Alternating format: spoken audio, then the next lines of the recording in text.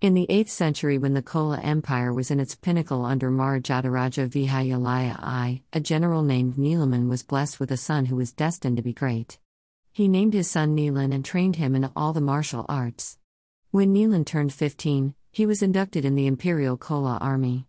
He won many battles for the Chola Empire against the Pandyas, Kadambas, Rashtrakutas, Chalukyas and the Cheras.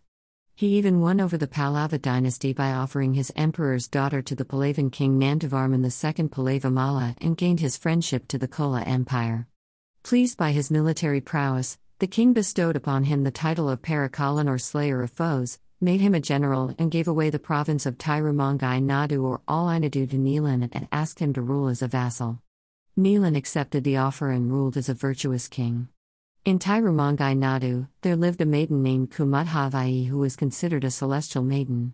She was born at a place called Tiruvallakalam in Tirumangai Nadu and was found as a baby in a lotus pond.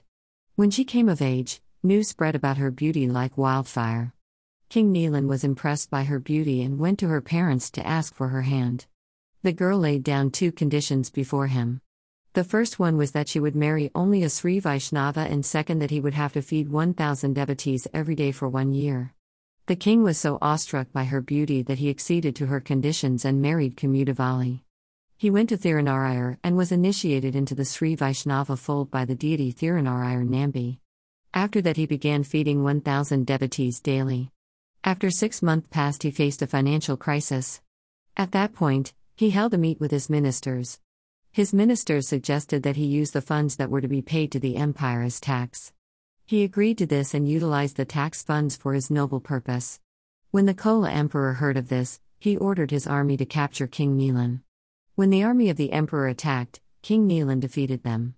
After the defeat, the emperor decided to capture King Neelan by guile and invited him to his palace. When King Neelan went, he was captured and imprisoned in a temple. For 2 days he was in prison. On the 2nd night, the Lord appeared in his dream and instructed him to collect a treasure from the bed of the river Vigavati at Kanchipuram and settle his dues to the emperor. The king immediately set off to Kanchipuram and dug up the treasure and paid the dues to the Chola emperor. When the emperor came to know of the noble deeds that King Neelan had done, he apologized and returned the tax money and gave a grant from his treasury to the king. The king once again began feeding the devotees, and he completed 5 months in this way. Again, when he faced a financial crisis, he became a highway robber and began robbing people and used their belongings to feed the devotees. This way, he passed an entire month, after which the 1-year period got over. One day, Lord Vishnu and Goddess Lakshmi came in the guise of a newly married couple and were waylaid by King Neelan, who robbed them of all the jewels. While robbing the jewels, the king noticed a toe ring worn by the groom and yanked it out by biting it with his teeth, leading to the groom calling him Kaliya Strong One. After putting all the robbed jewels in the bag, the king tried to lift it, but he was unable to do so. On seeing this, he furiously asked the couple as to what spell had been placed on the bag. On hearing this, the groom whispered and said, "Kaliya, Strong One, come closer and I'll tell you the spell." As the king lent his ear, the groom whispered the spell with 8 syllables, Ashtakshara mantra. On hearing this, the king transformed into a saint and was blessed with the divine darshan of the Almighty. After this, the saint visited 86 temples, from Badrinath in the north to Rameshwaram in the south and Muktinath in the east to Dvarka in the west on his horse Adalma. Soon his name and fame spread across places. At Sirkari, Thirugnana Sambandhar, an ardent devotee of Lord Shiva, challenged the poetic abilities of the saint by asking him to compose a chariot poem on Lord Vishnu as he had done to Lord Shiva. Sambandhar laid down a condition to the saint that if the former one, the saint would have to give up all his poetic titles to him, and if the latter one, he could retain his titles. The saint accepted the challenge and created a similar chariot poem in praise of Lord Vishnu. Impressed by this, Sambandhar gifted his spear, which he had won after winning against Buddhist scholars at Badrinath. The saint graciously accepted the spear. Similarly, the saint won many debates against Shaivist, Buddhist, Jain and atheist scholars. The saint had composed 6 prabandhas, which are considered as the 6 angas of the Veda. The 6 angas of Vedas are Siksha phonetics, Shanda meter, Vyakarana grammar, Nirukta etymology, Jyotisha astrology and Kalpa ritual. After that, he went on a tour of his kingdom and patronized the building of temples.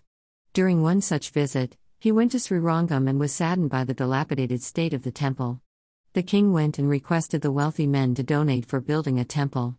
Drunk with arrogance, the wealthy men snubbed the king outrightly and refused to donate. Angered by the arrogance of the rich men, the king decided to become a bandit and build the temple by stealing money from the rich. The king had 4 henchmen whose names were Nirmal Nadapan, one who could walk on water, Toza Vazakan, one who was filled with guile, Kalayut Huvan, one who could unlock a lock by blowing on it, and Nizalil Maryavan, one who could turn invisible, and also a dancing horse called Adalma. He used his 4 henchmen and created an army of bandits. The bandits used to rob in the night, and during the day, the temple would be built. One day when the king was facing a financial crisis while building the temple, a spy came and told him of a rich Buddhist pagoda filled with contraptions. On hearing about this, the king set out to rob the pagoda. When he reached there, he asked Nirmal Nadapan to cross the moat and open the drawbridge. Once Nirmal Nadapan reached the drawbridge operating office, he asked Toza Vazakan to distract the officers so that he could open the drawbridge. After distracting the guard, the drawbridge was opened and the bandits were let in. After that, the bandits encountered a complicated lock. Talayut Huvan blew open the lock and let the bandits enter the treasure room.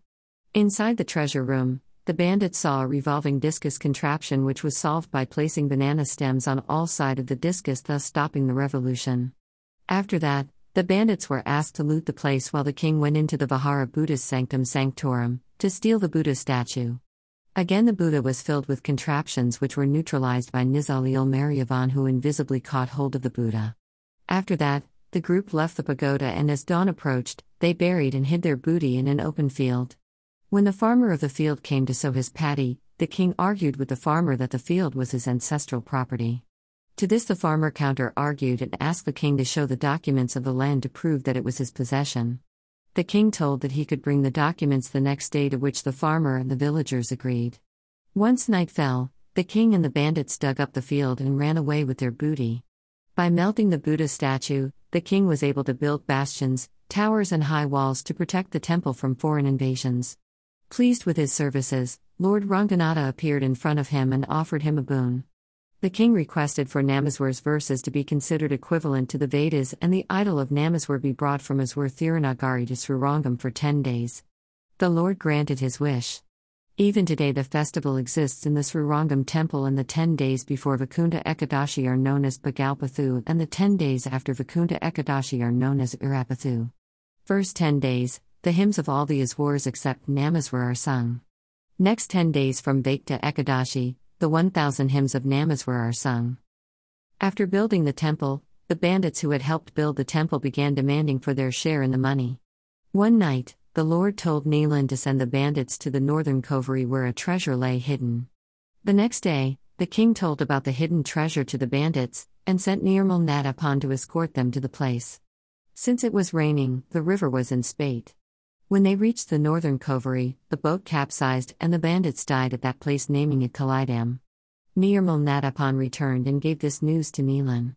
After that, Neelan went with Kumadhavai to Thurakurangudi in southeast Tamil Nadu, where he attained the supreme abode. Can you guess who the general turned, king turned, bandit turned, saint was? He was Thirumangayaswar, the 12th and the last Vaishnavite saint of Tamil Nadu. He is considered to be the incarnation of Saranga, the bow of Lord Vishnu.